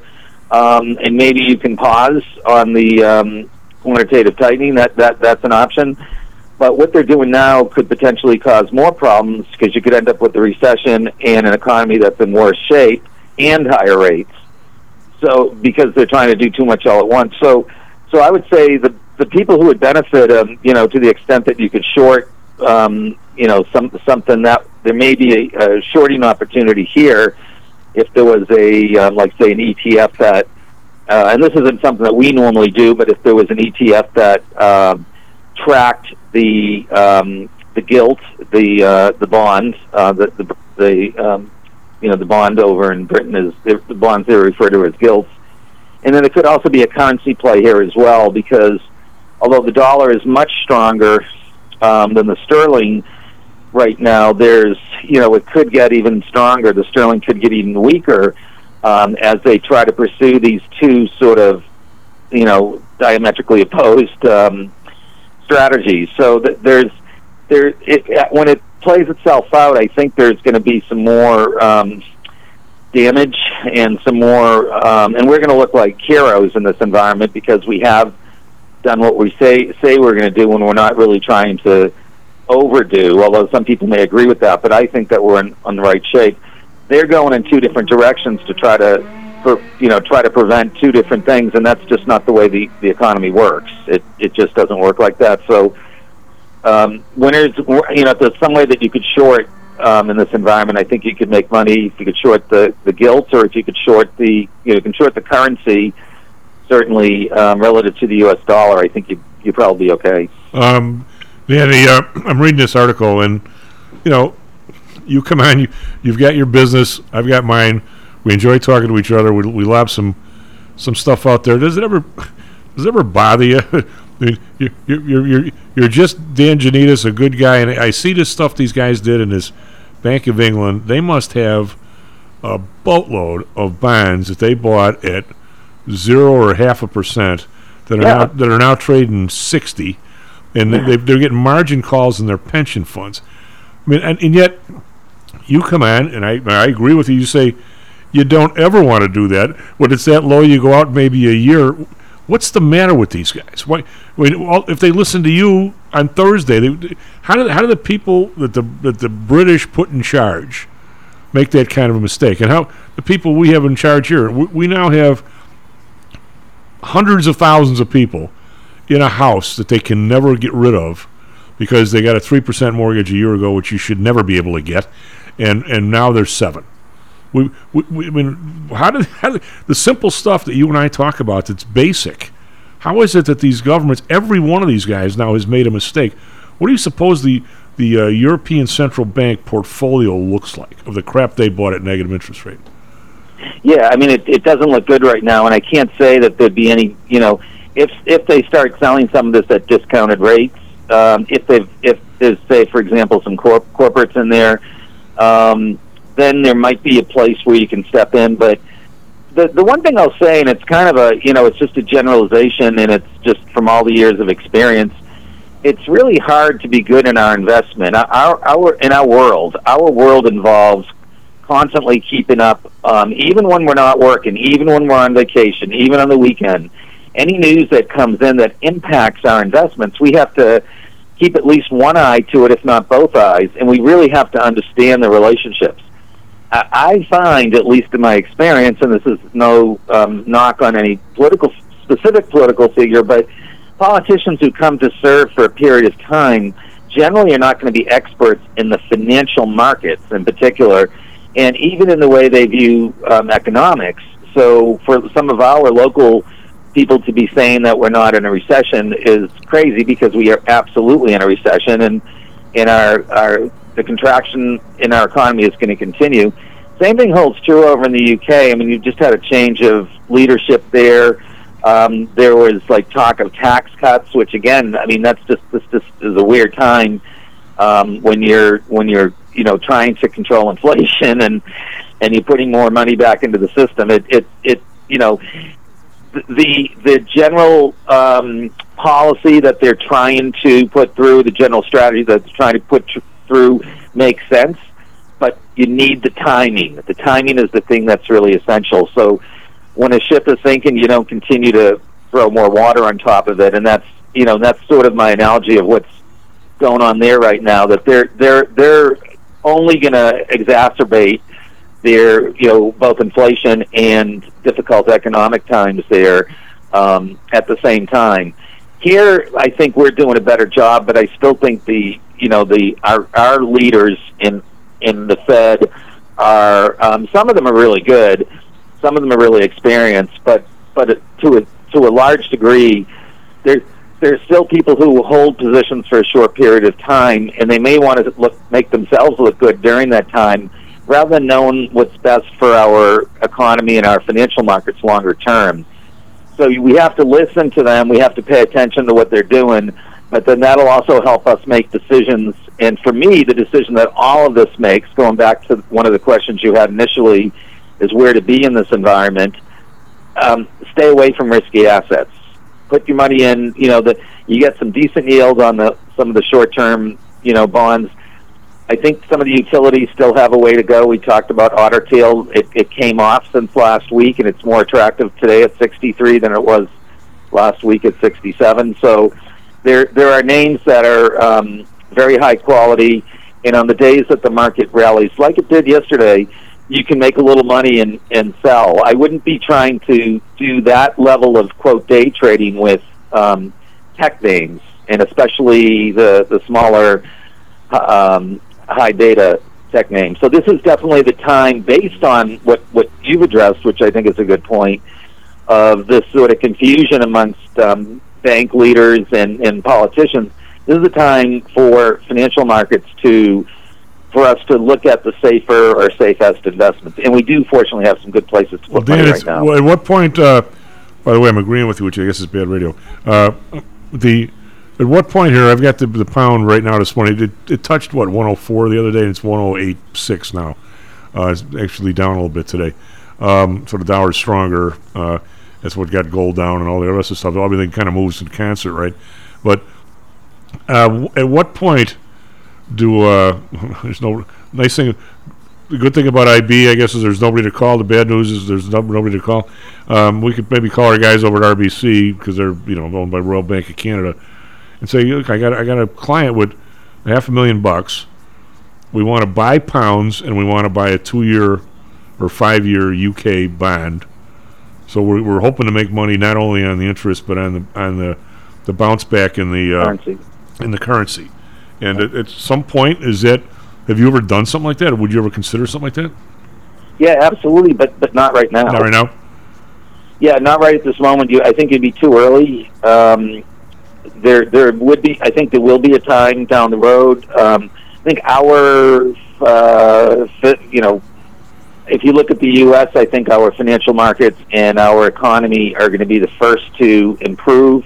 We don't have that extra layer of concern now as much as we did a year ago with energy. Right. Gas prices in Europe are still going to be an issue. Anything in Europe right now is going to have a higher risk just because of its proximity to the Ukraine, and especially when it comes to energy issues. And then I still think there are concerns in other places as well. So the time to start looking is when you can lock in some decent yield, like, say, some short-term yield. I think we're going to see higher short-term rates, so 5 to 6%. Lock some of that in as a steady, and then at that point go looking for some ideas that could be like currency-related. You could even do it with Canada as well, because we look very attractive relative to Canada, and we've actually done that trade. But be careful, because you could be sitting on this, underperforming asset for a long time. We've got a couple of minutes here. I don't know if you're probably not staring at the TV all day, but in the midst of, I listen to him because once in a while he comes up with something I don't think about. Jim Chanos was at, and he's Mr. Bear, this and the other, but kind of belay that. But he was saying that we got the Ukraine crisis going, we got the energy thing going, we got all kinds of crap going on. He said underneath that whole mess is the total degradation of the Chinese real estate market. Yes. And yes. He had that, and I'm really concerned about this sudden rise in mortgage rates. Not the rate. It's the sudden rise in the rates that I think is pinning people into their houses. Most people could never move right now. If you have a 3% mortgage, you can never move, or at least for like a real long time. I mean, how do you even know whether he's right about the Chinese stuff? I mean, I got to believe that at the rate the yuan is going down versus the dollar, the interest payments from there to here on these dollar-denominated debt have to either not be coming or boy, oh boy, I don't know how anybody's paying that interest. Yeah, I mean, Evergrande was the company that sort of started it, and there was probably a fair amount of information on Evergrande initially. And the one thing, also, if you have, I know the Chinese, we kept talking about them buying property here, buying even, farms and getting involved in, not just buildings, but various aspects of our economy, and they didn't have it right. In fact, they had it wrong. The amount of due diligence in order to make sure you're purchasing the right place, the right property, is probably well beyond what they're used to doing, and also what they have the experience to be doing. So they're stepping in because they see what they consider good opportunities, and they may not be wrong, but the timing is very essential, and so they've gotten themselves in a mess. They also don't have the experience on the credit side to know how to have the collateral that backs these purchases working in their favor. And, in terms of whether you're getting a high level of income, you don't want to be, for example, in shopping centers or, there are certain investments that you don't want to be in, but the Chinese have stepped into those investments now. So I would not trust someone, and I'll call China the someone, who doesn't have the level of experience to be making these decisions. The people I would trust would be people here in the U.S. that have run some of the top real estate firms that may have gone and invested outside of the U.S., but have focused on the areas that they know best. So again, going back to home, if you will, going back to staying with what we know best and what we can predict here, that would be a lot easier. I can't imagine how the Chinese can come into the U.S. and really understand how our economy works, the nuances, and the relationships with the developers and all that. I just don't know where they get that. And we got a dash, bud. We'll talk at you next Thursday, if not sooner, maybe sooner. Sure. SP Futures down 30, and good luck when you get back home. If there's a big if there's a big old alligator there, try not to wrestle it. Just have some. Yeah. I'll send pictures. Nasdaq Futures down 150. We'll be right back. We have a Colin Levesque talking about some bets, and we have John Flanagan. So we got a nice next half hour as well. Be right back. Stocks and Jacks. How much confidence do you have that your investments will make you wealthy? Do you truly know the odds? Welcome to Luckbox, the control freak's guide to life, money, and probability. Luckbox shows you how to factor in the likelihood of success before you commit to an investment or any other life decision. Your brain is smarter than your gut, and that's why you owe it to yourself to read Luckbox. We've made it easy because Luckbox is free for 1 year at luckboxmagazine.com/jocks. Each new issue dives deep into the current investing climate, separates the signal from the noise with timely, actionable trading ideas, and equips you with savvy investing tactics you don't already know, all while exploring how to live your best life through music, spirits, food, sports, travel, fitness, and a whole lot more. Luckbox is the essential magazine for proactive investors who are hell-bent on controlling their financial futures. It's for overachievers and alpha types who don't buy into Wall Street's investment gurus. It's for mavericks who believe in life, luxury, and the pursuit of happiness. It's for you. Smart investors don't bet on possibilities, they play the probabilities. Luckbox is $7.99 on newsstands, but you can subscribe for 10 free digital issues at luckboxmagazine.com/jocks. Don't rely on luck. Get Luckbox at luckboxmagazine.com/jocks. Hello, this is Tom Howell, the Chief. We've talked a lot on the show about risk and suitability, about how your portfolio should match your age, income, and risk appetite. It's been hard for investors to maintain that suitability in the last several years due to a Fed strategy that has driven interest rates to virtually zero. You may have even heard that the Fed was trying to drive conservative investors to a riskier portfolio on purpose, for whatever reason. I'm sure you are aware of investors that took some increased risk, such as longer-term fixed-income securities, and are now unhappy with that choice. At PTI, we've always stressed total portfolio risk awareness and tried to minimize chasing returns in a tough environment. Well, now it looks like maybe interest rates are moving more towards historical levels. Everyone needs to be aware of what that continued movement might do to your portfolio, both good and bad. We also have a stock market that seems to have stalled, at least for the short term. I think it's time for everyone to take a serious look at their goals, their risks, and their portfolios. Do they match? If not, we can help. We have a Signature Protected Index program. We have ways to hedge against interest risk. We can make that portfolio right for you again. Go to PTIsecurities.com or call us right now. The market can change very rapidly. That's PTIsecurities.com. Hi, I'm Audrey Johnson, an owner of HomeSource Realty and a frequent contributor to Stocks and Jocks. If you're nervous about the stock market and considering diversification, or are looking for a rate of return way better than your banks, consider adding rental properties to your portfolio. Whether it's a condo, single family, or multi-unit building, I can help you select a property that meets your financial needs. Call or text me at 708-349-3456. That's 708-349-3456. Or visit my website at myhomesourcerealty.com. That's myhomesourcerealty.com. I'm funny how? I mean, funny like I'm a clown. I amuse you. Stocks, jocks, Stocks and jocks. Stocks and jocks. You are out of control. Here, right now, right here, right now, right now.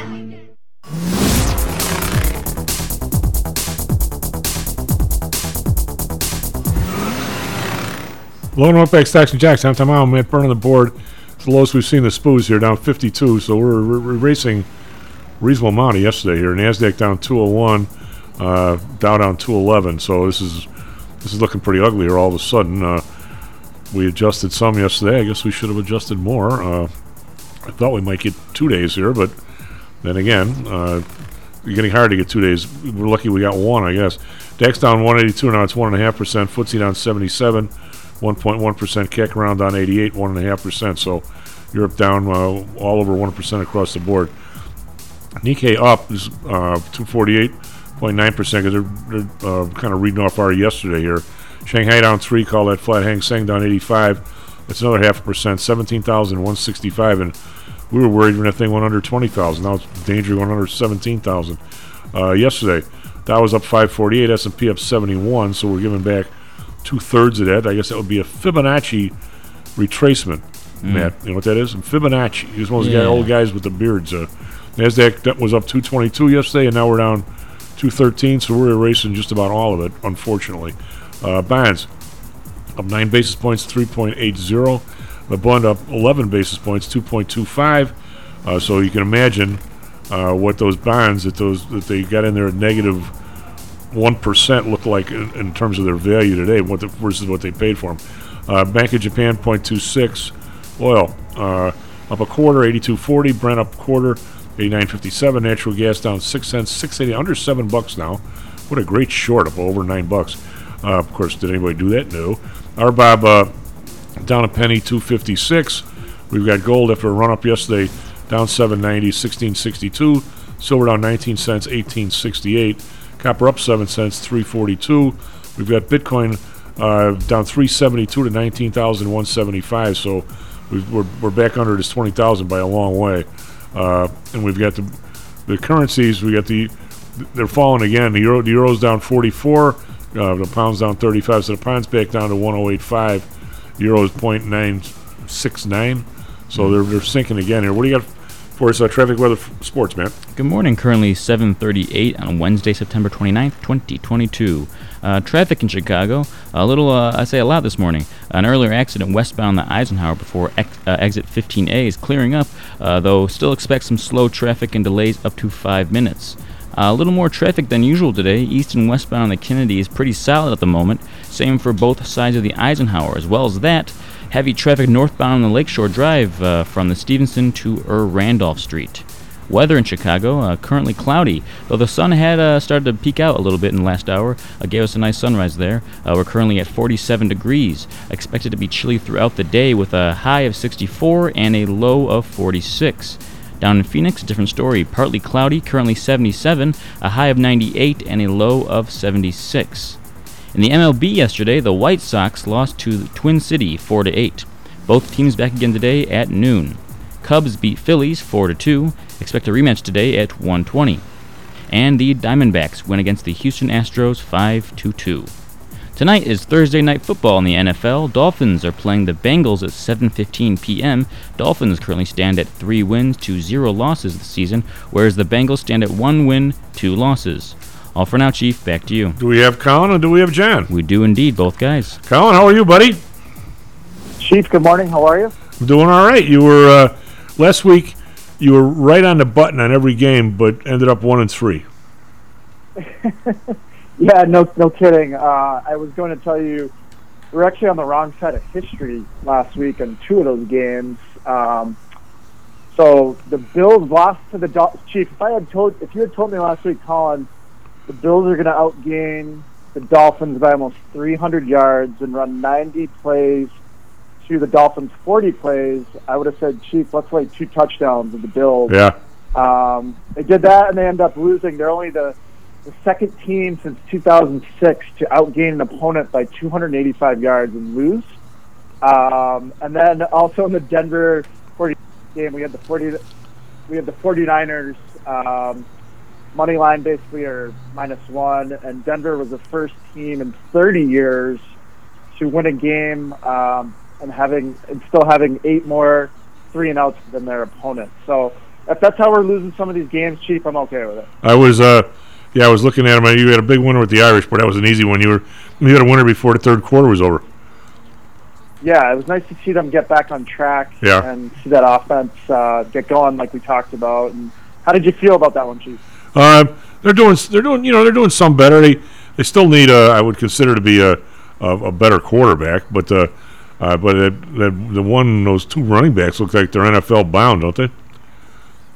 They do. They have a lot of talent on that team, and I know Marcus Freeman has a really, I think, perhaps the #1 recruiting class in the country coming in next year, I think. So have to give him a little bit of time here, and hopefully they can, next year, that loss to Marshall this year really hurts, but hopefully next year he'll rolling with that together. Real quick before you give us the bets, there were teams, and John, you can opine on this as well.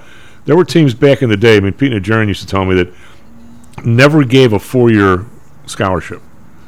That they just got everybody from JUCOs. I mean, it was like North Dakota State and Utah State, and there were several of them. Do you think the time is going to come where nobody gives a 4-year scholarship? They just give everybody sort of transfer protocol. Yes, this transfer portal is nuts. It's really changing the dynamics of college football, and you can just see it. Like, for example, Washington Huskies, they have a kid named Michael Penix Jr., if you remember, was a quarterback at Indiana. He just jumped in the transfer portal, went up there, and he's completely changed their team this year. So I don't know. The transfer portal, college basketball, college football has really changed the dynamics, and I think it's actually made it pretty good because you have these impact players going from one school to another, and they don't have to sit out that year. So I think it's great. Well, the kid from Boise State, they fired his offensive coordinator, so he said, screw you, and he quit, and he's in the transfer portal. The Irish could probably use him. Unbelievable. Hey, all right, so you got to give us our picks because I got to talk to John about what's going on over in UK. Yeah, sure, absolutely. We'll run through them real quick. So tonight, Chief, we're going to look at the Bengals here as a 3.5-point favorite. So Miami does come off that grueling win over Buffalo. Defense was on the field for 90-plus snaps and 100-degree-plus heat. Now they have the short week. They have to travel up to Cincinnati. Tua's banged up, and then you have this hurricane going on right now down in Florida, which I think will impact a lot of these players. So great situational handicapping spot for the Bengals. And then also in the pros, we're going to look at the Dallas Cowboys on Sunday against the Washington Commanders. You can either get the Cowboys right now at -3 or even 2.5. And this is really kind of a fade of Carson Wentz and the Commanders. Really got destroyed last week by the Eagles, and he can't really get out of his own way at this point. So, and I'm surprised by how good Dallas looks with Cooper Rush at this point. So we're going to take them. And then in the college game for Friday night, Chief, the team I talked about, the Washington Huskies, they are a 3-point favorite going to UCLA. Washington's been tremendous this year. They were in a tough spot last weekend against Stanford as a 13-point favorite. Stanford and David Shaw has typically been a tough opponent as a heavy underdog in the Pac-12, and Washington took care of them. So we'll look for them to take care of business at UCLA. And then really the last one, Chief, that I wanted to talk about was the Atlanta Falcons and the Cleveland Browns on Sunday in Atlanta. Won't be weather impacted in the Dome. Both of those teams are 4-0 to the over right now, so we're going to look to take the over 48.5. And the Falcons have been pesky against the spread, but scoring a lot of points and not much defense. So that's how it looks this week. I appreciate you having me on, and I'll post some pics on Twitter as well this weekend. So if the Hurricane's sitting right on top of the dome, as long as it's the dome, it's okay. Well, yeah, I guess, but they're talking about moving that Monday night game, that Tampa Bay Kansas City game, possibly to the Midwest somewhere because of those weather conditions. Wow. Yeah, I wonder what the field looks like. Well, the Hurricane will be long gone. You just wonder if anybody can get there. I know, and I'm wondering if the Buccaneers will be able to score any points. Oh, God. It's been pretty ugly so far. If not, they can just play in the eye. Yeah, they gotta wait though. Thanks, Colin. Talk to you next week, buddy. Easy, Colin. Take care, Chief. Mr. Flanagan, what's up? Oh, good morning, Tom. So you're putting down your bets. This is shaping up to be here. You want the Bengals, the Cowboys, Atlanta over, and you want Washington. There you go. You got them all down. What? I was talking to a client yesterday, and I said, out of all the times I've been in this business, other than maybe the crash, the arrows coming at you from all different directions. I had no idea that the UK pension funds were having trouble because of these bonds they bought at these ridiculously high prices. And a guy comes on yesterday and say, we're not even talking about Chinese debt. They're all bleeped up. And I'm thinking, I've got 4 or 5 things on my list I'm worried about, and my list isn't long enough. I'm like, what are we doing here? Well, me too. I mean, this is something that clearly has been waiting in the wings for a bad convergence of things like we're seeing. And it couldn't, go on without some kind of, eruption in the markets. But the size of it and the urgency of it was really unknown to me till this week. So, well, the weird part is, John, I've been short various times as TLT, which is these long-term bonds, thinking that these interest rates were going to go up. I've been, I'm going to say we were a little better than 50-50 every time I got short the stuff for my clients. Seemed like every time they'd look horrible, the Fed had put more money in and it bounced the other way, and we'd win 2 in a row, and then all of a sudden we'd get our butt kicked on one, and I'm like, where did that come from? Yet if you just would have, I guess, shorted the damn thing 2 years ago and taken a trip across the world in a sailboat or something, when you come back, you're a big winner. I mean, but in the meantime, these starts and stops by these central banks make it very, very difficult. I mean, trading's difficult anyway because the valuations are tough, and we have all kinds of people that are. I mean, our biggest single holding on everywhere across the board that I do business with is Apple, and now Apple is getting basically its ass kicked the last few days, and everybody, but it's not the stock of Apple; it's the cathedral of Apple. I have no problem with the company. I mean, they do well. They got a lot of money. I don't like their China stuff they got going over there, but I don't have anything bad against them or anything like that. But I mean, these people, it's like Steve Jobs is sitting next to the big guy upstairs or something. I mean, Nvidia is the same way, and we've got a lot of these stocks that people just love. We have people that got nailed in Facebook.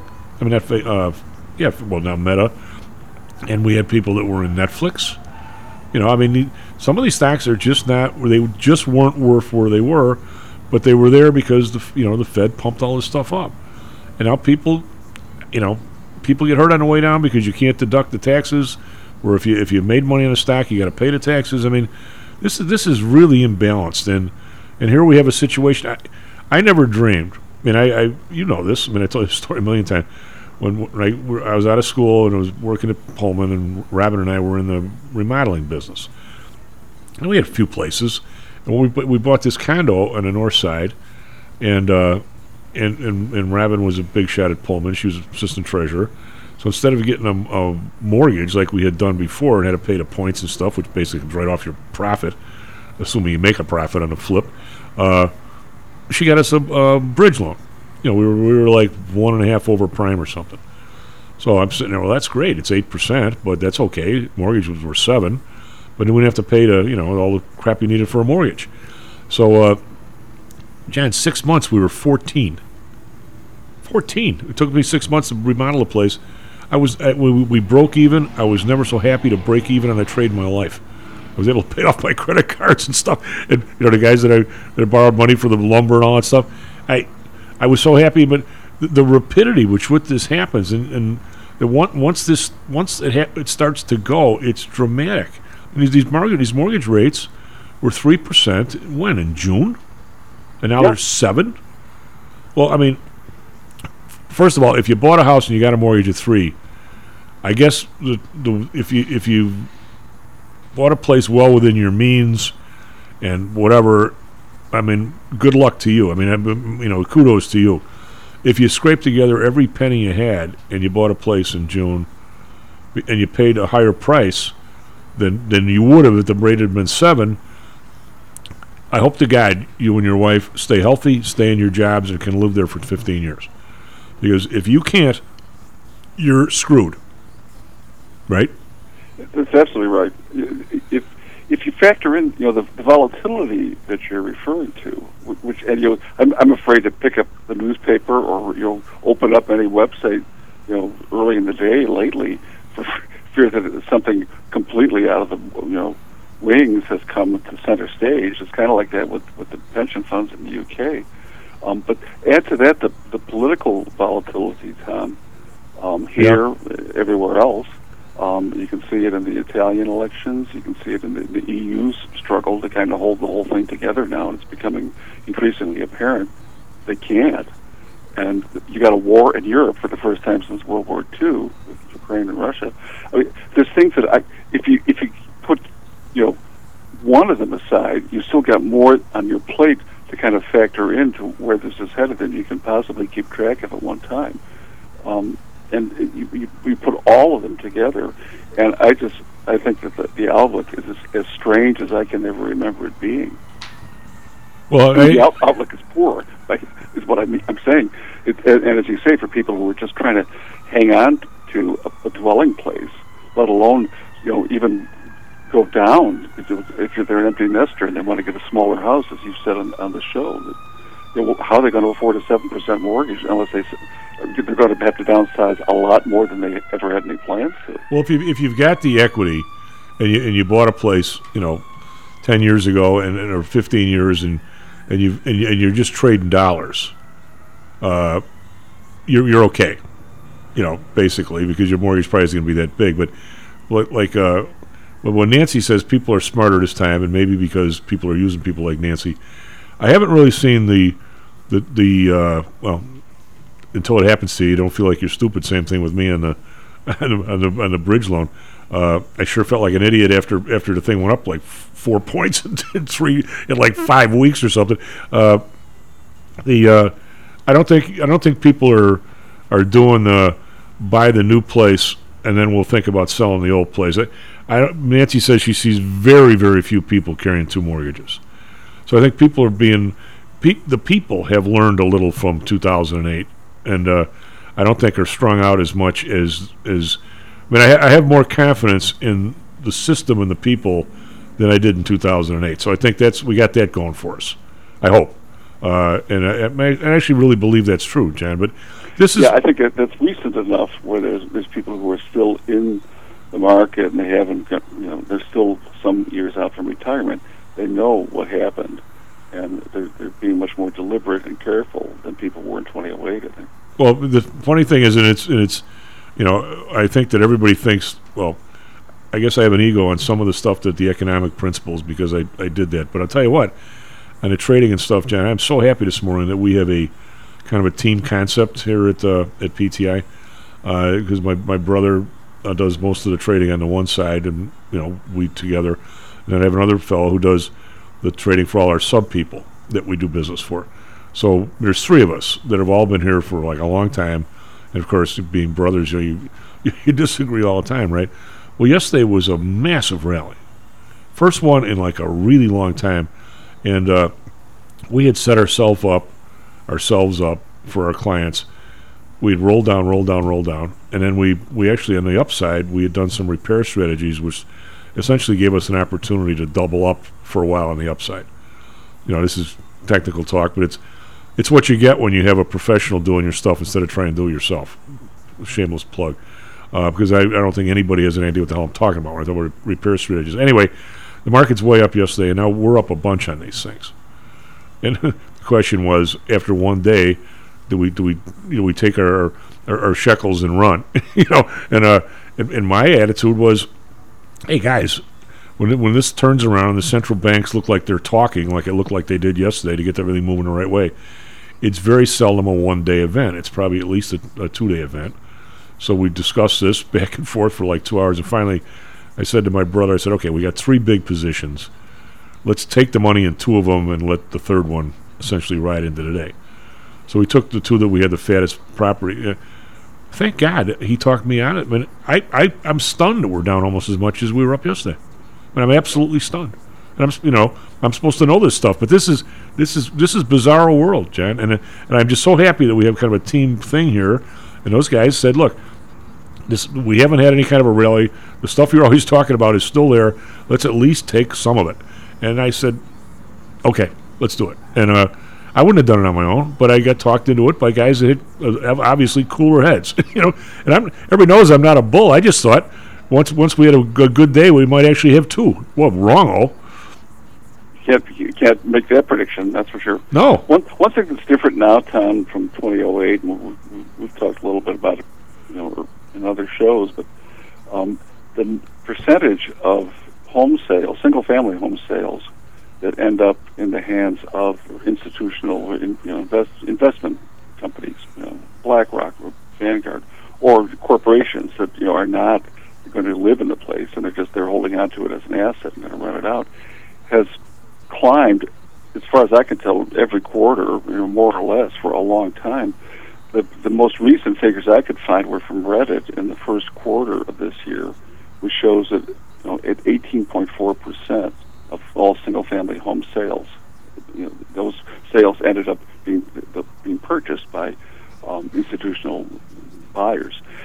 That's like taking almost 1/5 of the single-family housing stock out of the private sector, as the private sector is thought in most people's minds. Here's a single-family house. It's not a condo development or a planned unit development. It's got an owner who's living in here and raising a family. But that's not at all what this model seems to be going towards. And as people are getting squeezed on the rapid rise in interest rates, they're getting squeezed in inventory of available houses to buy. Most of this seems to be happening, by far the most of it is in the southern states, Tennessee, Mississippi, Texas. It's not a northern phenomenon, and that has me puzzled too, although somebody seems to have targeted the southern states as the growth area where people are going to be moving in ever greater numbers, and they're sitting there waiting to capitalize on this influx of people who won't be able to buy or won't have as many options to buy as they used to, but they'll still need a place to live, and they'll pay whatever rent they're required to. This was not the factor that people had to worry about 15 years ago, but now I think it's a reality. Well, Jan, you've been around, I say you probably know more about the housing market than I do. Where's Audrey and Nancy when we need them? But to me, the housing is almost like the oil market, where you go back to when you and I were in college, and you see this ebb and flow. We got too much oil, and it's such an inelastic demand and supply curve in the short term. We get a little too much oil, all of a sudden gasoline prices go flying down. And all of a sudden everybody goes, screw it, let's close off all our wells. And 2 years later, oops, now we're slightly short on the oil, prices are going up, then we start. We've iterated, we only got a couple of minutes. It seems like we've done this in housing, back and forth, where everybody has apartment buildings and they all go condo. Then all of a sudden everybody says, oh, screw it, let's go back to apartment buildings, let's buy the condos back. I don't know that just because these guys are, quote, big, I'm not sure in a rising interest rate environment, I want to buy 4,000 houses right now, cash, and all of a sudden 2 years from now, when the rates are 7% across the board, and I can get that on a treasury, that I want to have all that money tied up in houses giving me nothing. I'm not so sure that's the right move on their part. Well, but what's also apparent too is that they're buying properties like Nancy and Audrey have described that the typical home buyer isn't interested in today. They're buying buildings or houses that do need work, okay, and clearly are not going to sell for top dollar, but they can still outbid anybody else who's looking for a do-it-yourself project, and that to me shows that there's a targeting here of properties that they feel the market isn't really interested in at the moment because everybody is stretched so tight. Well, John, let's payment and try to make their monthly nuts. We got a dash here, but we got to repairs. But let's talk about more about this on Monday, because you've hit a nail right where it's supposed to be hit right here. I think it's not just, it's a combination of what you just talked about, what Audrey talks about in terms of people wanting move-in condition, and what Nancy talks about, that people, their last nickel is in the house and in the mortgage. Those all combine together. Nobody wants the house that needs any work because they can't afford to do the work. It's not just laziness. It's not just, a guy like Matt Byrne maybe not as likely to pick up a hammer as I did when I was his age, type of thing. But it's not just that. I think it is, what you're talking about, it's a deeper subject. Why don't we go into it more on Monday? The deal. Okay, bud. So now go get your bets down. Not a betting man, Tom. If you knew you had I like listen to people talk about it, though. If you knew you had a winner, you'd be a betting man. Right. I got the wallet. SP futures down 49. SA futures down 180. Back tomorrow, Stocks and Jacks. Stocks is brought to you by PTI Securities and Futures. Go to PTIsecurities.com. PTI Pro Direct. Trade for as low as a penny per share and $1 per option contract. Learn more at PTIProDirect.com. Nadex. Offering an intuitive way to trade the financial markets. Visit nadex.com. HomeSource Realty. Call Audrey Johnson at 708-349-3456. Hamzy Analytics. Listen to Fari Hamzy every other Thursday and visit HamzyAnalytics.com. ChiroMed. Back or neck pain? Schedule a complimentary consultation by calling 708-403-2727. DAX Research. Tune in for David Andelman's technical analysis on Mondays and Thursdays and call 1-800-821-4968. If you can't learn how to close, you better start thinking about another career. And I am deadly serious about that.